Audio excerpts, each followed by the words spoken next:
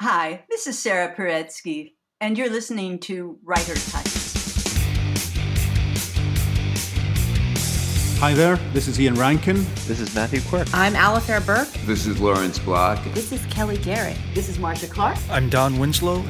That's a good question. Well, that's an interesting question. I'm glad you picked up on that. This is Steph Post, and you're listening to Writer Types. Welcome to Writer Types. I am your host, Eric Beetner, and I am once again all alone in the Writer Types studio. I couldn't convince anyone to co-host with me this time around, but I did manage to get three fantastic authors to sit down and talk, so let's get into it. Before we start, I do want to remind people that we're on Twitter at WriterTypes. I'm always looking for your ideas on who you'd like to hear on the show. Also, the entire archive of past episodes is at writertypespodcast.com or on iTunes, Stitcher, or wherever you get your podcasts. So head over there and subscribe to the show and maybe leave us a review if you feel like it. So, okay, my first guest is Kimberly McCreight. She is the Edgar-nominated author of Reconstructing Amelia and Where They Found Her, and she is back with her latest, A Good Marriage. It's a domestic thriller and a legal thriller wrapped in one, and will make you take a closer look maybe at your own marriage. Whether or not that's a good thing, I guess, is up to you. So here's Kimberly McCreight.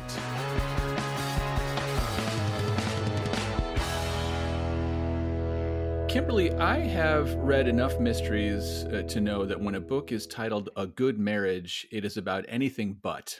Yeah, I would say that's the case, although it is a bit about what is a good marriage. It's not that necessarily. I do think actually in the book there are a couple marriages that are good, but they are realistically good in that flawed way of every marriage. So I would say there certainly are no perfect marriages in this book. Yeah, and Lizzie sort of has to examine kind of what that means, like what defines a good marriage for her and for her friends. Yeah, exactly. I mean, much of the journey of the book is it's a lot about Lizzie, the central character, is investigating a murder in a neighborhood she's not a part of, but her own marriage is faltering at the same time. So she's getting a view into the marriages of these other people, but also is forced to take a harder look at her own marriage, which the reality is it's been faltering for quite some time. Her husband has a drinking problem, and there have kind of been fits and starts trying to face that. So certainly as a reader, you're meant to read the book and first and foremost, definitely just enjoy it as a mystery and a page turner and all that stuff. But I do want it to be this genuine exploration of what it means to have a good marriage. And I think a lot of the expectations that there exist in the world and what we're kind of told makes a good marriage are kind of fallacies. They're really rigid and not so realistic. So through the course of this, it being a mystery, it's meant to examine that as well. Well, and like what Lizzie has to do in this book, to me, is almost like she almost has to deconstruct a marriage like a crime scene almost. And not only with her friend Zach, who comes to her for help, but as you say, her own marriage. I mean, was that part of the intention to set out to treat the examination of the relationship almost, like a murder investigation? Well, I would certainly say there's a parallel between how I look at marriage and how I look at the legal system generally. So there is definitely a parallel in the book meant to be drawn between, there's all these looks at these different marriages, but at the same time, because the book is kind of part domestic suspense, part legal thriller, there is this whole other part of it that is examining the legal system. And we think of it usually as so black and white and right and wrong. And the book really shows that that's really not the case. People are they're sometimes innocent, but also guilty. The prosecution and the defense both kind of engage in some questionable activities.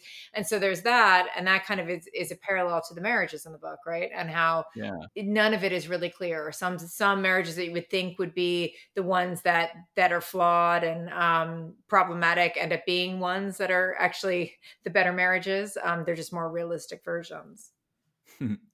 Well, now there are obviously elements of yourself in Lizzie. I mean, you went to law school. Lizzie is a lawyer. When you put pieces like that in a story that could potentially be seen as being drawn from your own life, how hard is it then to convince people that the rest of it is just made up? I mean, and even beyond, like you owe no explanation to me, but like when you present a book like this to your actual husband, Mm. how do you convince him that you're not trying to tell him something through the pages? Oh, I don't try to convince him of that. I think at this point, first of all, he knows I may or may not be trying to convince him of something through the pages.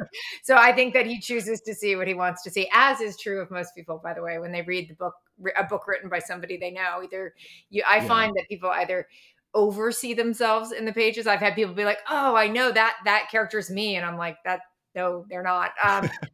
Or they don't see themselves at all, which is very funny. You feel nervous as you show a book to somebody. So no, I don't worry about that. And it's funny. I feel very, kind of unafraid about it. I feel like people can think what they want to think. Well, that's a healthy attitude. I admire that. But now, much like you just described, sort of Lizzie's actions in the book, do you some days treat your marriage almost like it's a courtroom? And if you have a dispute, do you break it down in a prosecutorial way? Yeah, like 100%. Except I always win. That's the only difference. Every time I always win. Yet I'm not the most fun person to argue with. I will say that. So anybody who's been to law schools and was a litigator isn't the most fun person to argue with. But you know what? My husband has his own style, and it is tactically genius because it really undermines my approach entirely. So he manages to hold his own in a quite a respectable fashion. Well, good for him. Well, now you've written about daughters, of which you have two, in Reconstructing Amelia, and now marriages, and both of those things not necessarily in a good way. What other pillar of domestic bliss are you going to topple over next? It's friendship next. It is actually. I'm glad you picked up on that. That is not actually something people often pick up on. But you're right. The first one was motherhood, second one's marriage, and the third one's friendship. And is that the particular friendship among adult women? No, actually, it's a group of college. They're younger, a bit younger than people I've generally written about. They're in their early 30s. They reunite a decade after college because one of them is kind of struggling. So they reunite and head upstate from New York City to the Catskills for the weekend. And once they get up there, they're these kind of New York City hipsters. They run afoul of the locals in the Catskills, and violence erupts. But it quickly becomes clear that the threat really isn't out there. That maybe it lies closer to home.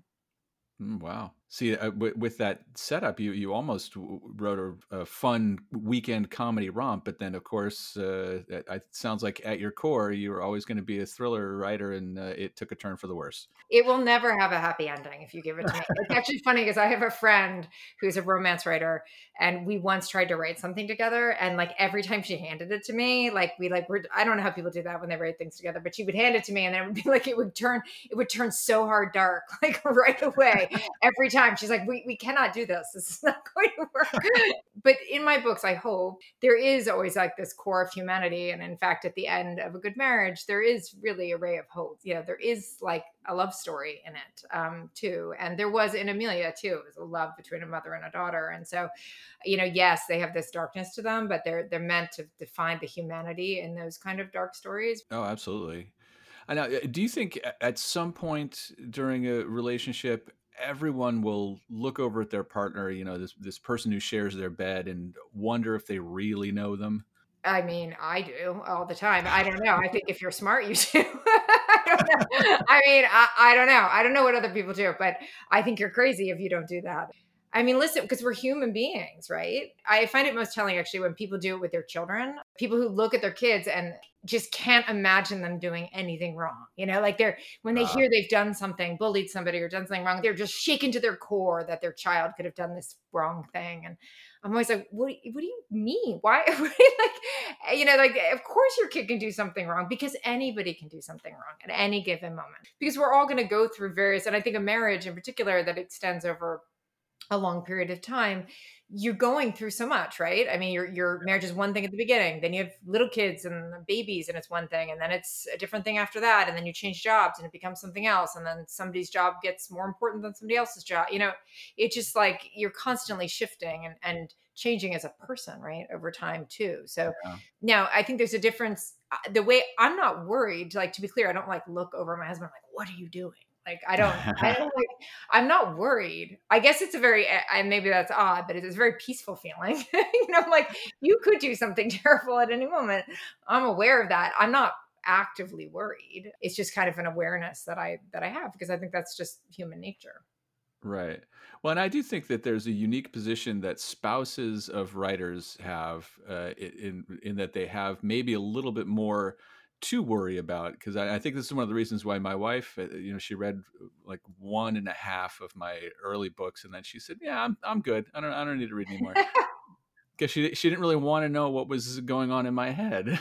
Yeah, no, it's a lot of information. It's a lot of information. I think my husband is disturbed by the fact that there's not a lot of positive male characters in my book. Although the ones I think are positive, he doesn't even count. Like, I actually think Sam is quite like there's likable, and Sebi, there's likable characters in A Good Marriage that are men, but I guess he was looking for somebody completely, just a hero type. Right. But, I keep saying to him that then you should just make your gender better. Then you won't, not really my fault. I can't help you there. Just make them better, and I will put better men in my books. Hey, if I pick up a thriller and the men are not just total bastards, I consider that a win. Exactly.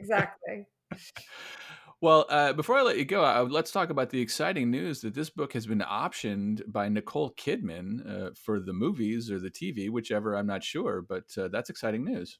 Yeah, it's very exciting. It's Nicole Kidman's production company, Blossom. She runs with Parisari and Amazon Studios, and David Farr is attached to adapt the book. So it's obviously really early days, but it's very exciting. That's Blossom teamed up with HBO, is still working on the adaptation of Reconstructing Amelia, my first book. Okay. So I have had other books optioned in other ways in between, but it's really nice to be working with them again. That's fantastic. And was that something always on the radar, is to work your way into Hollywood and that side of the writing game? I think that I really see books visually when I write them. I see them as a movie. That's just how it's interesting to talk to different authors, because some authors like hear it, rather than see it.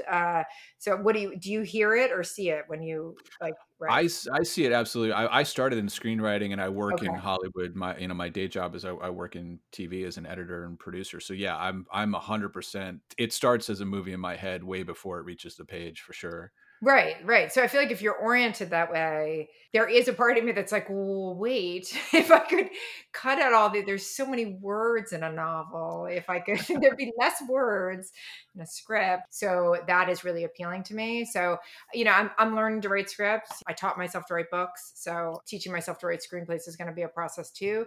But I definitely do, for sure, have aspirations, just because that to me seems like just creatively would be the most satisfying. And if I'm completely honest, don't tell anybody in the New York book world this, but it is what I gravitate towards more as a consumer than books. And I will, I know this is not being recorded, so no one will No. this, but it just feels more creatively natural to me. But again, I'm going to try to stay on the horse I rode in on and write my next book first. But yeah, for sure. I do think it's a little bit about how you see story. Hey, anytime when you're ready to make the move, Hollywood is here waiting for you. I'll keep the light on. All right. Well, that is good to know. Thank you so much. Next in the hot seat is Tom Pitts. Tom he's one of those writers on the indie scene he's like a great band that you hear of from other musicians who all heap praise on him. He's a writer's writer, as we like to say. His latest is Cold Water, a tough look at the suburban life and what makes a good or a bad neighbor. He's a good friend, and it's always great talking with him. Tom Pitts, welcome back to Writer Types. You got a new novel, Cold Water, and this is about some really bad neighbors. And I got to ask, have you had experience with bad neighbors in your past? I think, it was written while I was living in between Sacramento and San Francisco, right? I was 4 days in Sac, 3 days in San Francisco. And we lived on this little suburban block in a sort of middle lower class neighborhood. And I think maybe we were the bad neighbors. I thought about that at the time, and especially when we were moving, and you have to. When we sold the house, you have to sort of disclose any sort of bad neighbors in the neighborhood or anything to the people who are buying. And I realized then that that would have been us. Well, now the book doesn't necessarily take a rosy view of the suburban life. Are you kind of a city boy, tried and true? I'm my whole adult life. It's so weird in life when you start realizing you're older. You still have that sort of outlook, like later in life when I grow up, I plan to get a real job. It's like, wait, I'm 53. Yeah, I've lived in the big city, San Francisco, my whole adult life, pretty much, and it's a little depressing. But when we were out there in Sac, I just realized that big cities are so sterilized now. There's just not a lot of action going on, and you go out to these places, these like parts of LA. Like Sacramento reminds me of like the Pomona parts of Los Angeles, right? And as far as crime and the stuff like that, that's where it's happening because that's where the hunger is. That's where the trouble is. Yeah, that's interesting. For crime writers, it's almost like we have to change our outlook and seek out the places where the crime has moved to. Criminals are generally part of the middle and lower class, so they're getting squeezed out like everybody else. You know what I mean?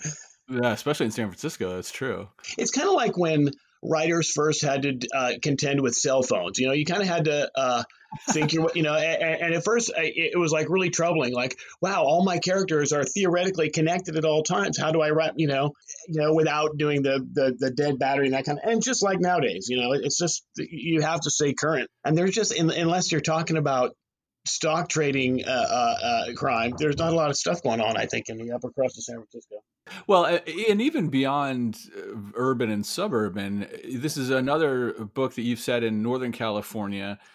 I mean, when you do get out of town, like if you take a trip, take a vacation, or get out for a convention or something like that, when you visit another state, does it ever inspire you? Like, oh, I could set a book here. Are you determined to sort of do that right what thing about the area that you know so well? No, I absolutely not. I called this my Northern California quartet because I think I'm done with it. And Coldwater actually ends up on a beach in Malibu, weirdly enough, and up by Point Dume. So it really kind of does geographically spread. Each novel spreads a little further. But yeah, I mean, I was spending that time in Sacramento, so I wrote something about Sac. In 101, I spent a little time up in Humboldt County researching the weed thing. So I wrote about that. So I think that, if I ended up stuck in, Kansas for a month, I would love, to write about that. I just don't get the opportunity because I'm here living and working and, trying to keep the train on the rails, so to speak. Yeah. Life gets in the way, doesn't it? Yes. Well, now you and I have both spent a lot of time playing in bands, and I know for me, like our best shows were always as openers for bands who had a similar sensibility, a similar sound, so that you knew that the crowd who came to see the headliners was probably going to dig what you were doing. Yeah. And I find there's a similar thing with writing. So if you could be on the bill, like an opening act at a reading for another writer or two, and you knew you had the right crowd for your books, who would those writers be? Like who would show up to that reading and then hear you and go, oh, I got to read some Tom Pitts? It's tricky with writing because it's not like it's not always just a bite from the book, and that's not really what the sample. The reading is so much more, and I think the readers, in my peers, who really sell it, and that's who you'd want to read with, are the guys who are funny and deliver. Yourself. I love reading with you. Johnny Shaw. When I read with Joe Lansdale, man, he slayed it, and my jaw was on the floor. I knew he was going to be good, but man, he really brought it. The performance of it. Yeah, that's the trick. There's got to be some humor involved. Yeah, no, I think you're absolutely right. I think people who always ask advice for reading, like at Nora at the bar, and I've dealt with a lot of people who it's their first time reading, and they always want to know, like, oh my gosh, what do I pick? What's the right section? What's the right thing to read? And that's one of the things I always tell people is humor always goes over well. And it's a live show. It's a crowd. People want to be engaged in that way. And laughter is one of the best ways to show that you're engaged in what's going on stage. Yeah, and to feel the feedback, it's the best way to sort of keep your your confidence high too. Humor is although speaking of this book, Coldwater is probably the most unfunny of my books, but I think that's an important element to any real life interpretation of dramatic events, like any heavy situation, crime, war. People tend to laugh their way through it, and I think that's something that the writers that I admire have a base of that. Yeah, it's a talent, that balancing act. I call it whistling by the graveyard. Well, like you said, I mean, this marks a quartet of full-length novels, and you've had some novellas. I mean, you've been at this for a while now. How do you think your work has changed since you started? I don't know. It depends on how much I want to beat myself up. Maybe later in the day I could, but so far this morning I'd probably say not enough. I don't know. I have this quartet of novels, and I think. I feel like a lot of writers are having this sort of weird reckoning or facing some sort of metamorphosis, maybe because the world is, or how we're going to be developing stories. But it sounds really pretentious to say I've said what I've had to say with crime, and I want to move on. I don't know if I can develop any more in that end, and I don't want to start repeating myself. So I'm not quite sure where to go. Not that I'm trying to change the world, but you know what I'm saying. Oh, absolutely. Yeah. And I think you're at an interesting crossroads, and I've found myself there as well, because the repeating myself thing is paramount in my mind. Like, I do feel like I've written some stuff where I go back to the well, and it's stuff that, the kind of thing I like to read, and, more of like a vintage pulp style or a noir kind of thing. And it becomes, you never want to say, oh, it's easy for me, but it does become, a reflex to go back to a certain style of storytelling. But I think any writer who wants to develop and stretch, you do have to change a little bit and change the storytelling scope of what you're doing. Yeah. And I always think with each of these 4 novels, I thought I was going to write something. I want to write something more character driven. I want to write something more, but and then chapter 2, bodies start dropping, and I'm back in the same old shoes. Well, when you sit down now to start a novel, I mean, aside from trying to come up with something that's sort of completely new, I mean, has writing as much as you have made the process easier each time you start again? Does it feel like, okay, I'm in familiar territory, I know how to do this? Or do you sit down again and it's like the first time you ever did it? Well, it's like the first time.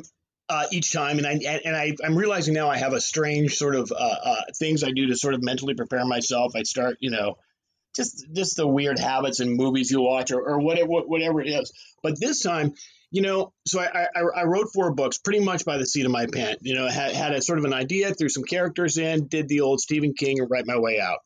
And then I tried it again, and I failed at about 20,000 words in. And I tried it again, and I failed at about 20,000 words in. The book I'm writing now, I got about 20,000 words in, and I could feel the ship was taking on water. So I had to actually sit down like a grown-up and plot that sucker out. It's a very frail skeleton, but I've never had that before. It's a different approach, and it feels like I'm trying something brand new, and it's challenging, and it feels like it might allow me ultimately a little more freedom. Yeah, well, that's good. Mix it up a little bit. It's a face your fears thing. Excellent. Well, we look forward to seeing where it takes you. Well, excellent. Well, thank you, sir.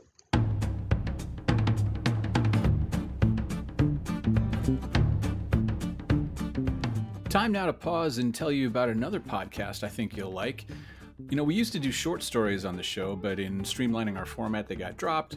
But you can still find quality short stories in podcast form at Mystery Rat's Maze. These are stories read for you by professional actors and voiceover artists, so they sound like $1 million. They really sound great. And the stories are right up the writer type's listener's alley. You can find them at mysteryratsmaze.podbean.com or wherever you get your podcasts. They're friends of this show. They're right here in Southern California, so we'd like to support them and share the love. I think you'll like it.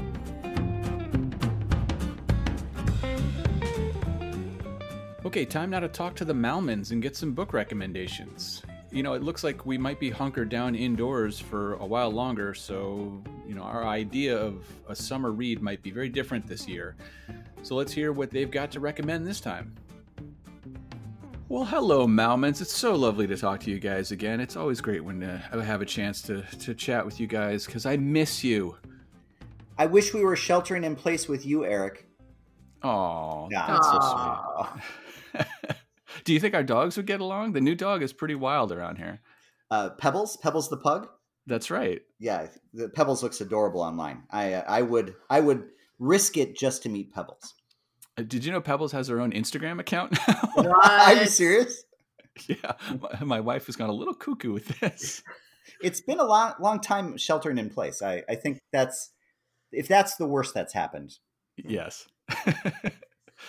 Well, we got some books that we want to talk about, and let's start with you, Kate, because you have been reading one of your hometown or home state heroes, William Kent Kruger, he's just beloved out there, isn't he? He is. He is a delight to talk to. It just gives you the time of day. Incredibly generous, incredibly kind. This is going to be the most Minnesotan thing I'm going to say. We were at the Minnesota State Fair, going through one of the Lutheran church dining halls for breakfast, and William Kent Kruger served me powdered eggs for breakfast at the Minnesota State Fair. Wow. Yeah, that is like peak Minnesotan right there. Was there the faint cry of a loon in the background?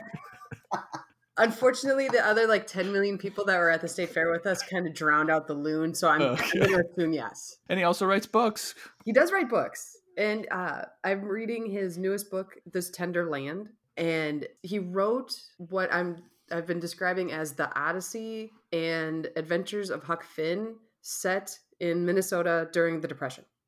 Wow. Yeah. It's a standalone book, so it's not his regular Cork O'Connor series.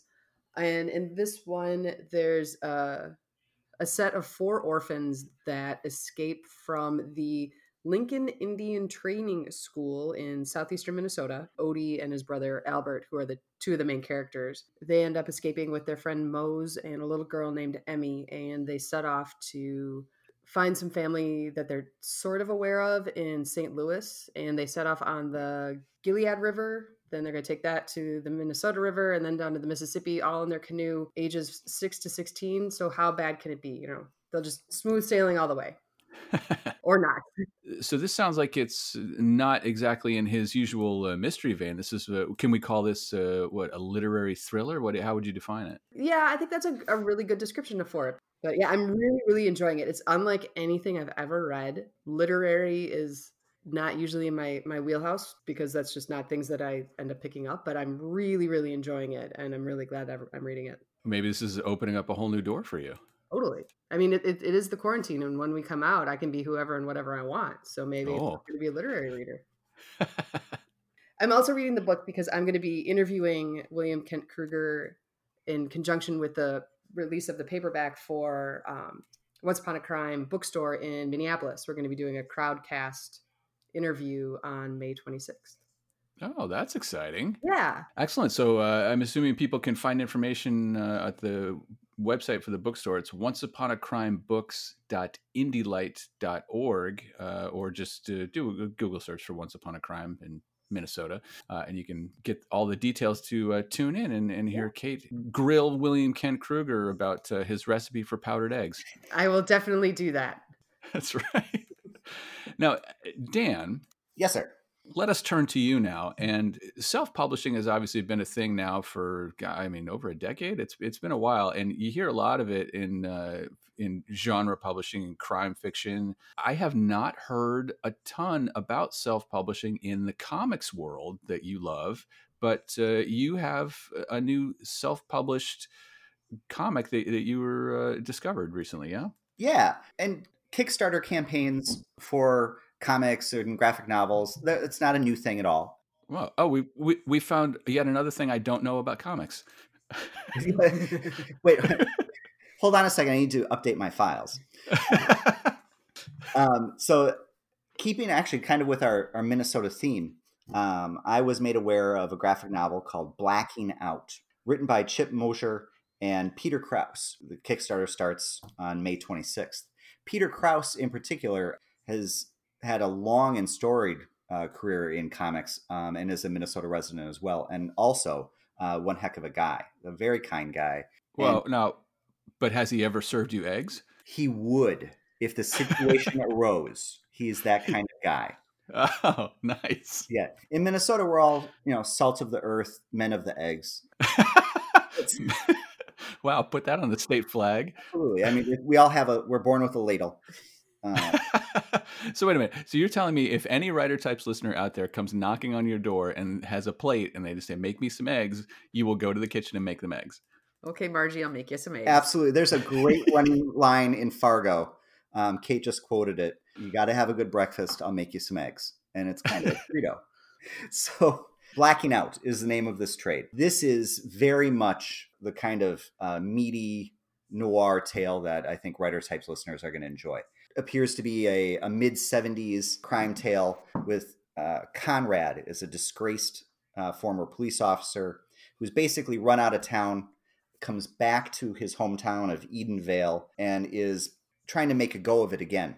So he gets a job from the local defense attorney who is defending a gentleman who is the father of a murdered girl.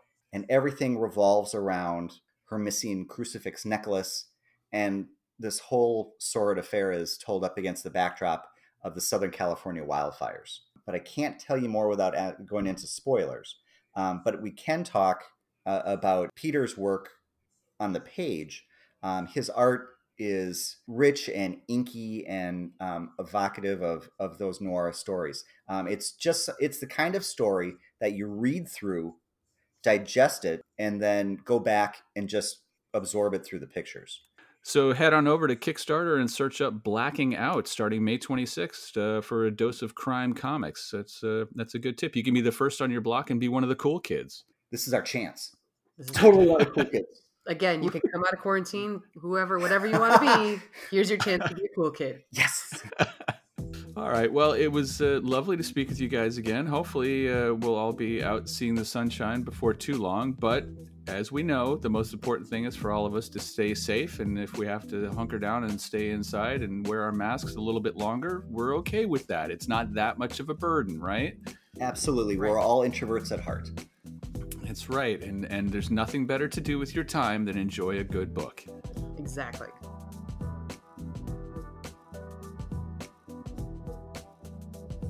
My final guest on this episode is Mary Keli'ikoa, who is here with her debut mystery, Derailed, which introduces Private Eye Kelly Pruitt. And this book has garnered praise from the likes of Kelly Garrett, Alex Segura, and Kristen LaBianca. So let's talk with Mary. Mary, Derailed is your debut novel, so congratulations. This is very exciting. Thank you very much. Now, this is not the best of times, I guess, to be releasing a debut novel. It's probably not going as well as you had thought. You probably were expecting to be out meeting and greeting, shaking hands with readers, that kind of thing. Well, it's definitely challenging, but the online community has been so warm and welcoming and stepping up to help each other that it's actually been a lot of fun. So in that respect, right? If you have to have fun in a pandemic, it's nice to be supported, and it's been okay. That's good. Well, that's all right. You're a silver linings kind of gal. I like it. Yes, definitely have to be. Well, your PI, Kelly Pruitt, is a second generation PI. But this is really her first big tough case, right? That's right. Yes, she's been more in the background of her dad's PI agency.